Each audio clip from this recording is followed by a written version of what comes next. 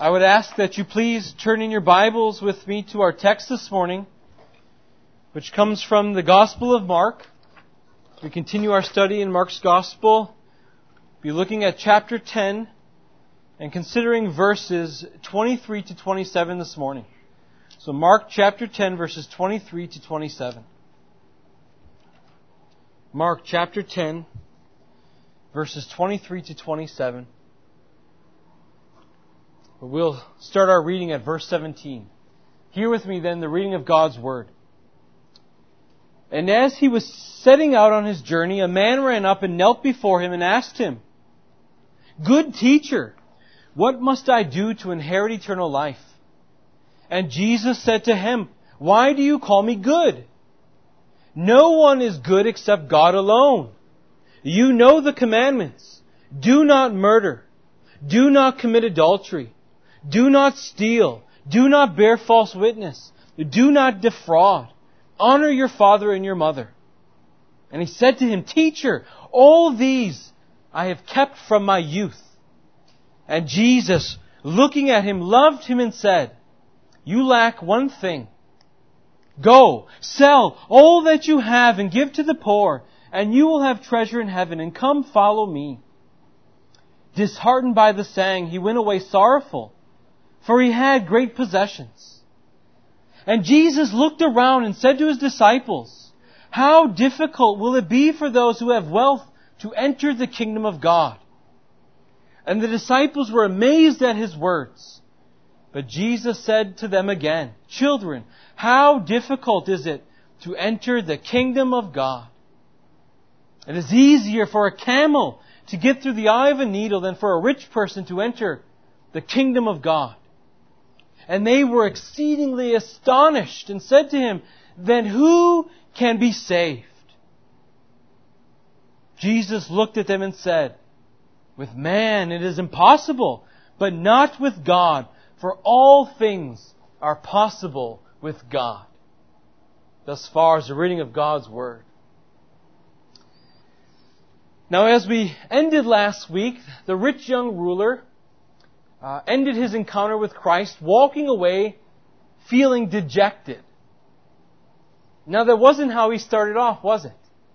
No, in fact, as we read, he ran towards Jesus, right, believing he was about to inherit eternal life, and yet he left without it. And the reason for that is really twofold, I think we've seen last week. Right? This man lacked true knowledge of God, and he lacked true knowledge of himself. So Jesus introduces this man to himself, doesn't he, in our text last week?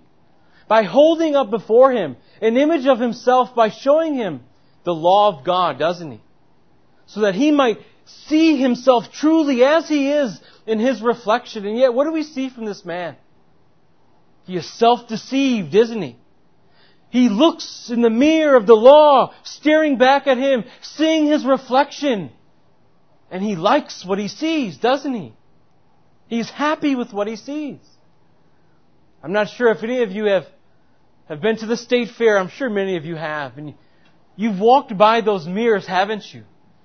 Where they make you either really tall vertically, right, or really wide horizontally. But what do?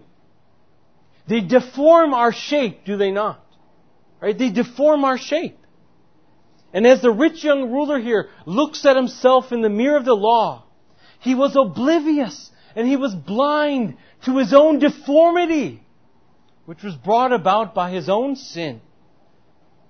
And he was blind to this deformity that stared back at him in the law. And we know this because of what his response was to Jesus, don't we? As Jesus shows him the second table of the law, what is the response of this man? It was self-righteousness. He exclaims, "Good teacher, you say do not commit adultery, do not steal, do not murder. I have done all of these things and I have done them from my youth."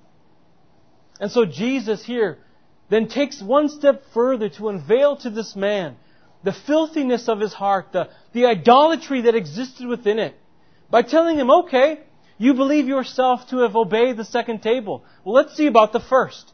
I tell you, give up all of your possessions and come follow me, and you will have treasure in heaven." Right? The man wanted to know how to inherit eternal life. Jesus told him, this is what you must do then. Right? Give up all you have. Right? Give up that which is most precious in your sight. Demonstrate your great love for God by giving up that which you love most.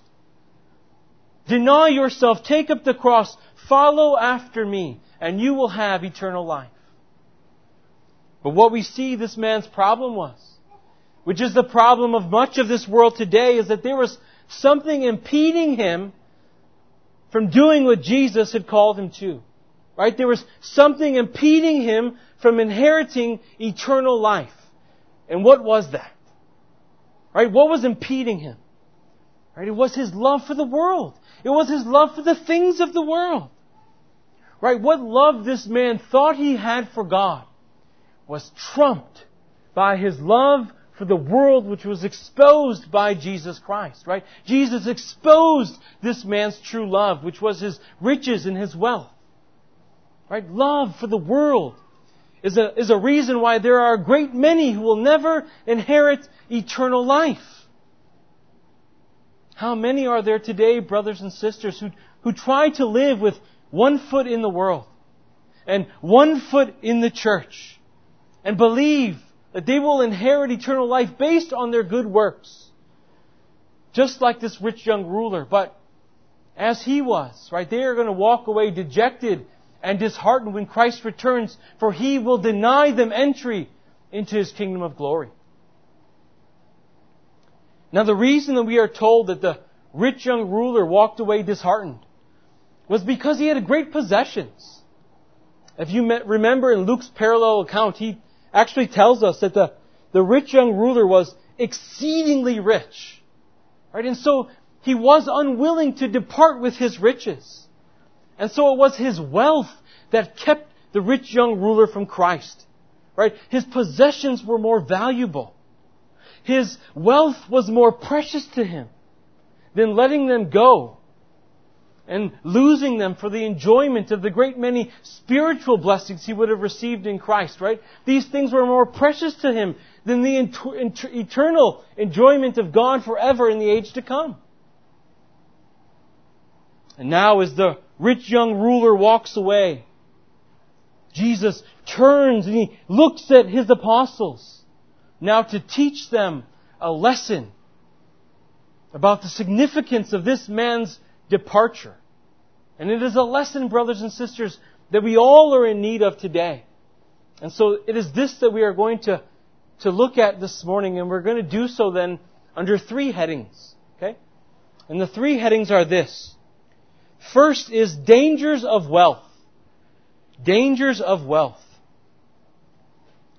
Point 2, difficulty of entering God's kingdom. Difficulty of entering God's kingdom. And point 3, dependency on God. Dependency on God. So dangers of wealth, difficulty of entering God's kingdom, dependency on God. So point 1, dangers of wealth. Wealth and the pursuit of riches, I'm sure as we all know to some degree or another, can be very enticing for all people, can they not? Even for the Christian. Right? As we live in a world where if you find the right profession, if you work hard enough, you can amass riches, can you not? When we live in a society where those who have great possessions, right, are more valued and esteemed than those who do not have them. Right? Today, ask yourself, who is it that society looks to for our social commentary? It's athletes. It's movie stars. It's musicians. Right? Today it's athletes who tell society who it is we are to vote for, what issues are important that we have to stand behind and get behind. Right? It's athletes and it's notable stars who are the moral barometer of our nation now, are they not? Which ought to show us how far we have sunken. And yet, why is that? Are these men and women qualified for that duty and that task? Of course not. But people don't care because they equate wealth and possessions with importance and greatness and worth and value and wisdom. This is the same thing that the apostles, though, do in our text here today. Right? When Jesus says it's easier for a camel to get through the eye of a needle than a rich man to enter the kingdom of God, we're told they're astonished. They say, if these people can't get to heaven, then who can? Who can be saved if not the rich? Right? They themselves thought that those who had material wealth were more blessed than others in God's eyes. They had God's special favor upon them. Right? They were most blessed in the eyes of their neighbors. I remember one time seeing a really expensive car being driven, and the license plate on the back read, "Blessed." Right? Blessed. Right? That person, no matter the condition of their heart, probably thought they were specially favored in God's eyes based on the things that they had, and they wanted everyone else to know about it. Right? There are many circles in Christianity today, right, where they teach you that wealth is good. Wealth is what we ought to desire. Wealth is the will of God for you in your life. As a society, this is what we have been trained to believe. Right? Big good. Small bad. Right? Having little means little favor, means weak faith. Having a lot, amassing a lot, means great favor from God. It means strong faith. But I want us to see the dangers in thinking in this way. This is why Jesus says in verse 23, how difficult it will be for those who have wealth to enter the kingdom of God. I want you to see, brothers and sisters, wealth is not bad. Wealth is not evil. But Jesus says this because you and I are. You and I are evil. You and I are bad. Jesus knows how easily we corrupt the good gifts of God, how easily we pervert the good gifts of God. And so He says how difficult it is for those who have wealth to enter the kingdom of God. We are continually putting hindrances in our way from entering the kingdom of God, are we not? And so we have to ask, why does Jesus say this? What is it about wealth? What is it about possessions that we as believers ought to be so weary of? Well, it's the sway. It's the sway that money has over people. It's the sway that money has, causing us to take our eyes off of Christ. It's the sway that money has of people over people that cause them to forget their duties to Christ and to immerse themselves in the things of the world. Right? The more money you have, the more opportunity usually you have as well. Right? Those who have little to average means usually don't have that much to be able to go and do things, right? After they pay all their bills, they don't have a lot of money to go and do things. So generally speaking, those are the people who are able to consistently be at home, read their Bible, pray, have family worship, come to church. Because their calendar is filled with those things. Because they don't have the money that affords them to fill their calendar with other things that take away their time and attention from the Lord. Right? Generally speaking, people with great wealth involve themselves in all sorts of things. Right? They're constantly busy. And so generally speaking, these people find a hard time to consistently read the Scripture, pray, have family worship, be at church regularly. Because their calendar is always full. They're always being pulled in this direction and that direction because of what their wealth and money affords them. Unfortunately, it's these people, I think, described who are the seeds sown on the thorns that we read of earlier in Mark's Gospel in the parable of the sower. In Mark chapter 4, verses 18 and 19, we read this. And others are the ones sown among thorns. They are those who hear the word, but the cares of the world and the deceitfulness of the riches and the desire for other things enter in and choke out the word, and it proves unfruitful. This is what I want you to see, brothers and sisters. That money has a tendency to steal your heart from Christ. Money has a tendency to steal your heart from Christ. This is exactly what we've seen in the life of the rich young ruler. Jesus says, give up your wealth, come follow me, and he refused. Why? Why does he refuse? It was because his possessions had a grip of his heart. It was his wealth that filled his thoughts.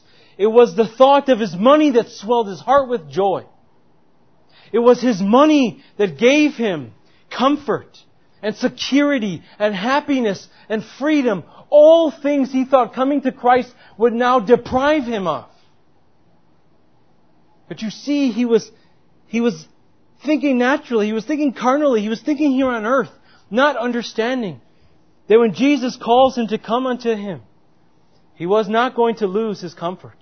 He was not going to lose his security or his happiness or his freedom. But instead, in coming to Christ and following Christ, he wouldn't have to worry about it temporally in paper money and in possessions that wither and fade and collect dust, right? When Jesus calls him to come unto Him, Jesus is going to provide him with comfort, security, happiness, and freedom that are eternal in a heavenly Savior. And yet this man denied those things because of the firm grip that the money had upon his heart. How it took him away from Christ. And so we have to understand, brothers and sisters, the danger of wealth. And so we're talking about the dangers of wealth today, though, because this was the danger, or this was the sin that the rich young ruler had committed. It was his great many possessions that did not allow him to enter the kingdom of God. But I want you to see this. You can replace trust in riches with any sin, really. I don't want you guys sitting here today to say, well, this text doesn't have much to say about me because I don't have much money. Right? Some of us here today are struggling with sexual immorality. We are struggling with jealousy. We are struggling with pride. We are struggling with greed. We are struggling with laziness. We are struggling with self-righteousness. And all of these sins can have the same effect upon you that wealth had upon the rich young ruler. We have to see that all sin, if undealt with, will steal your heart from Christ. This is why it is so important, brothers and sisters, that by the grace and power of God, to be killing sin each and every day in our lives. To be remaining watchful over our hearts each and every day. To be crying out in prayer that God would not lead us into temptation, but to deliver us from the evil one. We must labor daily to walk by faith. Labor to submit ourselves and obey the will of God. We have to remind ourselves constantly of what results from sin. Right? Knowing that no matter what we see in this world, it may be appealing to the eye. If we know we shouldn't do it, don't go after it then. Don't pursue it. Knowing that in following after sin, all you bring is death and destruction once that momentary pleasure has fleeted. This is why, brothers and sisters, we must make good use of our time. We must spend our time storing up spiritual wealth, filling our spiritual piggy banks, so to speak, right? In constant and in continual communion with our triune God. Right? Riches choke the love of God out of our hearts, cause them to be filled with the love of money. And so I tell you today, if you do not have riches, do not pursue them. If you don't have riches, don't pursue them. Because you see what they can do to your heart. If you have riches, don't trust in them because you see what they can do to you. Paul says in 1 Timothy chapter 6 verse 9, "But those who desire to be rich fall into temptation, into a snare, into many senseless and harmful desires that plunge people into ruin and destruction." This is why Jesus teaches us, brothers and sisters, in the Lord's Prayer, to pray, "Give us our daily bread. Give me, Lord, only that which I need." Is that how we pray? Right? Many people pray, "Lord, give me an abundance of material possessions. Give me wealth." But hardly will you find a Christian praying like we are taught, in Proverbs chapter 30, verse 8 and 9, where we are told this: "Remove from me falsehood and lying. Give me neither poverty nor riches. Feed me with that food that is needful for me, lest I be full and deny you, and say, 'Who is the Lord?' Or lest I be poor and steal and profane the name of the Lord." Right? The author here, all he's asking for is for his needs to be met, so that he can serve God. He just wants his needs to be met. Understanding that if he had great riches, if he was full, he would have no need to look to Christ. So he would say, "Who is the Lord?" Knowing, though, if he was also in poverty, he would probably be profaning the name of the Lord, thinking he was deserving of much more, going out and seeking to amass greater wealth through unlawful means. And so we see why wealth and great riches are the root of all sorts of evils, do we not? And why it is so difficult for the rich person to enter the kingdom of God. This moves us then into point number 2, which is the difficulty of entering God's kingdom. Right? Jesus repeats how difficult it is to enter the kingdom of God. 2 times he says this.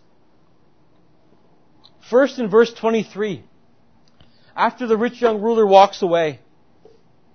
And then a second time in verse 24.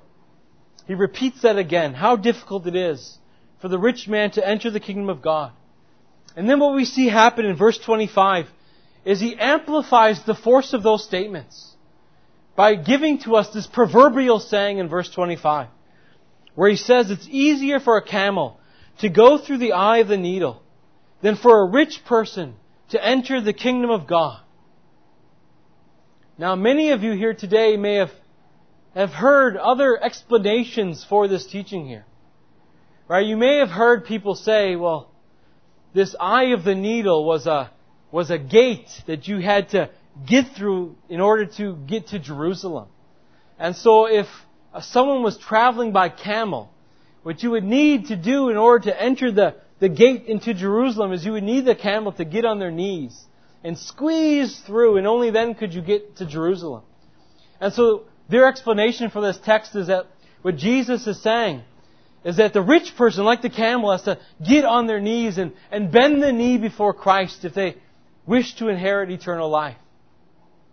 Now that sounds all great and well, does it not? But there's just no reason for believing that, right? There is no evidence for the existence of said gate into Jerusalem in the time of Jesus' life. And I think what we see in our text here today is it's clearly, the author is clearly speaking hyperbolically, isn't he? Right? He's trying to drive home this point that he is trying to make, that he repeats and repeats. And that is how difficult it is for someone to enter the kingdom of God. How difficult it is for the rich person who trusts in their riches to enter the kingdom of God. Now in some manuscripts, in verse 24, if you look in your Bibles, you'll probably see a little number there. And it's because there is a variant reading here, and the variant reading adds something to verse 24. So if you're reading from the ESV, verse 24 reads like this: "And the disciples were amazed at His words. But Jesus said to them again, 'Children, how difficult is it to enter the kingdom of God?' That variant reading reads, 'Children, how difficult is it for those who trust in their wealth or trust in their riches to enter the kingdom of God?'" This is exactly, I think, the point that Jesus is trying to make here. Right? It's easier for a camel to get through the eye of the needle than it is for someone who trusts in their riches to get to the kingdom of God. Why? Because it's utterly impossible for the one who trusts in their riches to ever inherit the kingdom of God. This is the point Jesus is making. Right? There were wealthy people who entered the kingdom of God, were there not? We can think of some. Abraham, Job, Joseph of Arimathea. These were all wealthy men who entered the kingdom of God. The difference between them, though, and the rich young ruler is the rich young ruler trusted in his riches. Abraham, Job, And Joseph of Arimathea did not, but rather they trusted in Christ and Christ alone. This is the difference. And so for the one who trusts in the riches, it is impossible to enter the kingdom of God. And yet, how different is this from the way the world considers these matters? How different is it? Right? If you need, brothers and sisters, another good reason why to trust and believe the Bible, why to believe and understand that it is not just merely a human composition, but divinely inspired by God. How about the fact that no believer would make up this God that we have in the Scriptures today? A God who makes foolish the wisdom of the world. A God who chooses not the noble but the weak. A God who chose not powerful and mighty, but low and despised. The fact that this God chose to build His church upon not kings and rulers and wise men, but against fishermen and a tax collector. So much of Christianity appears strange to this world, does it not? They don't understand it. What's the Trinity? What's the incarnation, the virgin birth, the bodily resurrection, right? Eternal life in glorified bodies with Christ. But we need to understand this, that the reason why this is, or why this is so, is so that the world by their wisdom would not know God. And that through the folly of the message preached, God would save His people. And He would save them in this manner so that no man or woman could boast in the presence of the Lord. Mark, who is writing what Peter has relayed to him about his encounter with Jesus, records that during this encounter the apostles are astonished. They say, who can be saved? Right? They themselves were under the impression that the kingdom of heaven was going to be filled with rich people. So we see here that no man under the volition of his own will, right, would write these words that the apostles wrote. Why would they not do it? Right? Because it goes against our natural minds, our natural way of thinking. It went against the prevailing thoughts of the apostles. But God shows no partiality, does He, brothers and sisters? He did not think of your financial status when He was choosing you before the foundation of the world. What we also need to see, though, is that the kingdom of God is difficult to enter. It is not easy. And again, this is something contrary to what the world tells us, isn't it? Right? The world thinks that the kingdom of God is easy to attain. Pray a prayer. Just accept Jesus into your heart. Do good works like the rich young ruler. But what does Jesus say about the ease of entering into His kingdom? What does Jesus say? In Matthew chapter 7, verses 13 and 14, we are told this. Enter by the narrow gate, for the gate is wide and the way is easy that leads to destruction. And those who enter by it are many. For the gate is narrow and the way is hard that leads to life. And those who find it are few. How is the kingdom described? It's described as narrow, as hard, as few find it. How is the road to destruction defined or characterized? Easy. It's wide. It's something that many will find. Why is that? It's because it's a road that we all were born upon.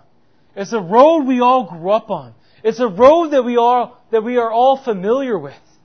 It is a road that we love because it's a road that allows us to live out and gratify all of the twisted perversions of our sinful hearts. The road to the kingdom is unfamiliar to us. It is foreign to us. It is not known to us by nature. It is not something we desire because it calls for us to forsake our former lives, to deny ourselves, to suffer for Christ's sake. It's a road that's filled with struggles, with daily battles with the flesh.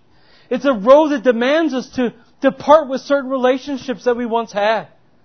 Right? To part with particular practices we once practiced. Right? To part with our entire former way of living. And that is hard. That is hard. But people want easy. People like easy. And too many Christians treat the kingdom of God as an easy thing. Too many Christians treat the kingdom of God as a common thing. But the kingdom of God, I want you to see, is not common. It is uncommon. And there will be more people outside of the kingdom than there will be in it. The number in the kingdom is smaller than the number of those without it. The predicament that all sinners will find themselves in is this, that no one through their natural power has the strength or the ability to enter into the kingdom. We can't get ourselves off of the road that is wide and onto the road that is narrow. Not only is it impossible for the one who trusts in their riches to enter the kingdom of God, it is just as impossible for any sinner who trusts in anything other than Christ to enter or inherit the kingdom of God. And this takes us then to our third and our final point this morning, which is dependency on God. Please, brothers and sisters, look with me at verse 27. Jesus looks and said to them, "With man it is impossible, but not with God. For all things are possible with God." It is impossible for the one who trusts in his riches to enter or inherit eternal life. But I want you to see this, brothers and sisters. There is one who has the power to conquer the heart of the rich man. Right? There is one who has the power to show the rich man his poverty, to cause him to lose all confidence in his riches, to enable him to find contentment with little, to give up all he has if Christ so demands it.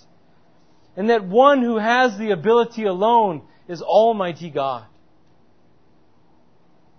Paul says in Ephesians chapter 1 verse 11, "In Him we have obtained an inheritance, having been predestined according to the purpose of Him who works all things, according to the counsel of His will."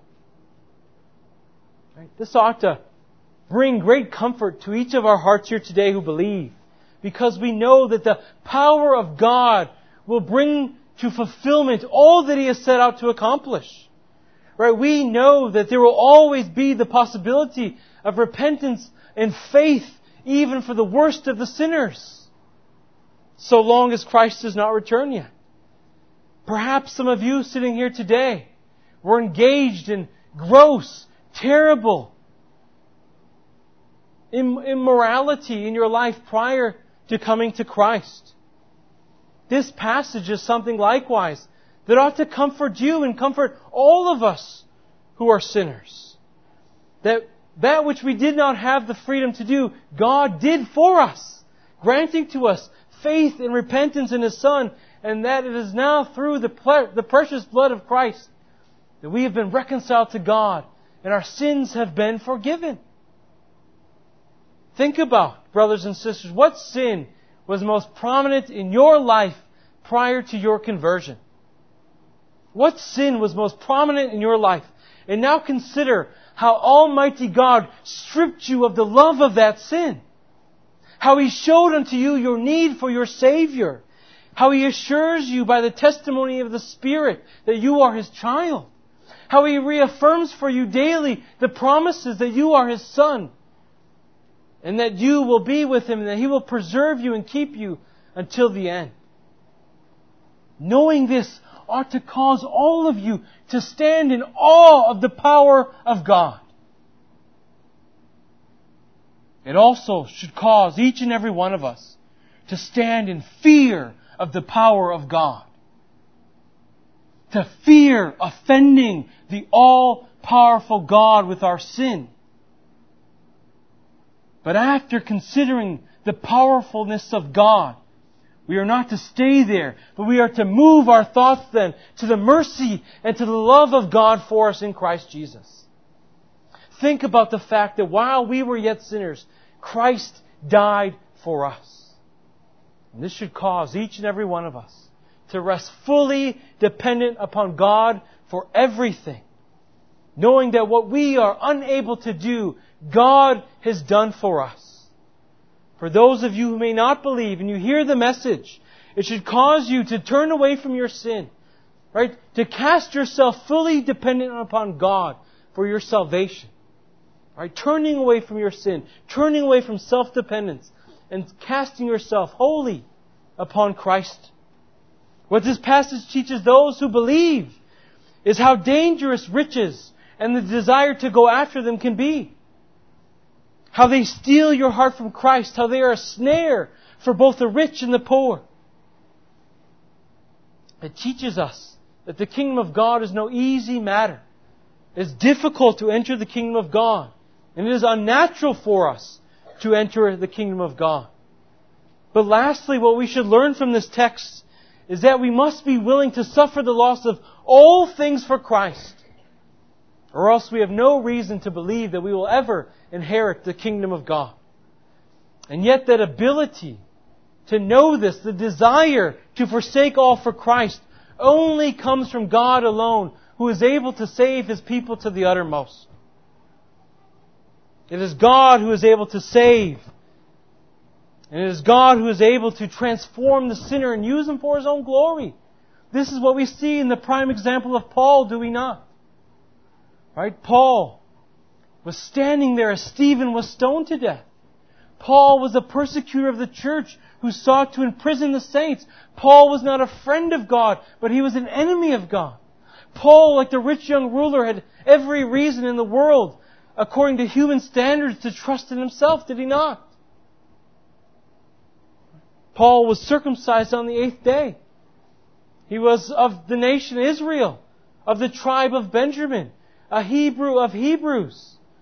To the law, he was a Pharisee. As to zeal, he was a persecutor of the church. As to righteousness of the law, he was blameless. And yet what does Paul say in Philippians chapter 3, verse 7? But whatever gain I had, I counted as a loss for the sake of Christ.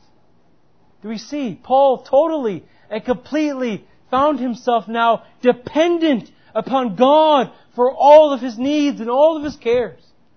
That which was once precious to Paul was no longer precious to him. No longer does he depend on his heritage, but he depends on the one from whom all blessings flow. Is this what we can say here as you sit today?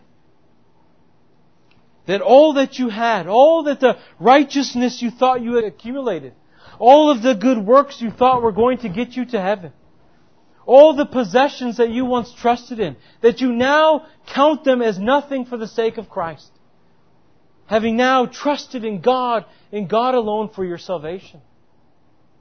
Can you say this? If you have, I implore you then today to continue to look to faith in Christ, to seek out Christ for all things, trusting in Him alone, in His sufficiency, in His goodness, in His power, looking only to Him, knowing that all things are possible in Him for the one who believes. Would you please bow your heads with me in prayer? Heavenly Father, we thank You for Your Word. We thank You for the promises it gives to us, for the encouragement it provides, for the strength You fill us with. Lord, we ask that You would teach us to daily deny ourselves, take up our cross and follow You.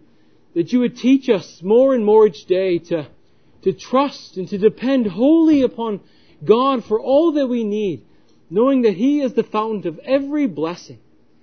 Please, Father, allow Your Spirit to work this knowledge within Your people.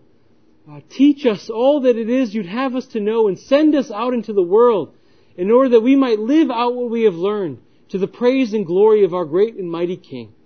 And we pray all these things in Christ's name. Amen.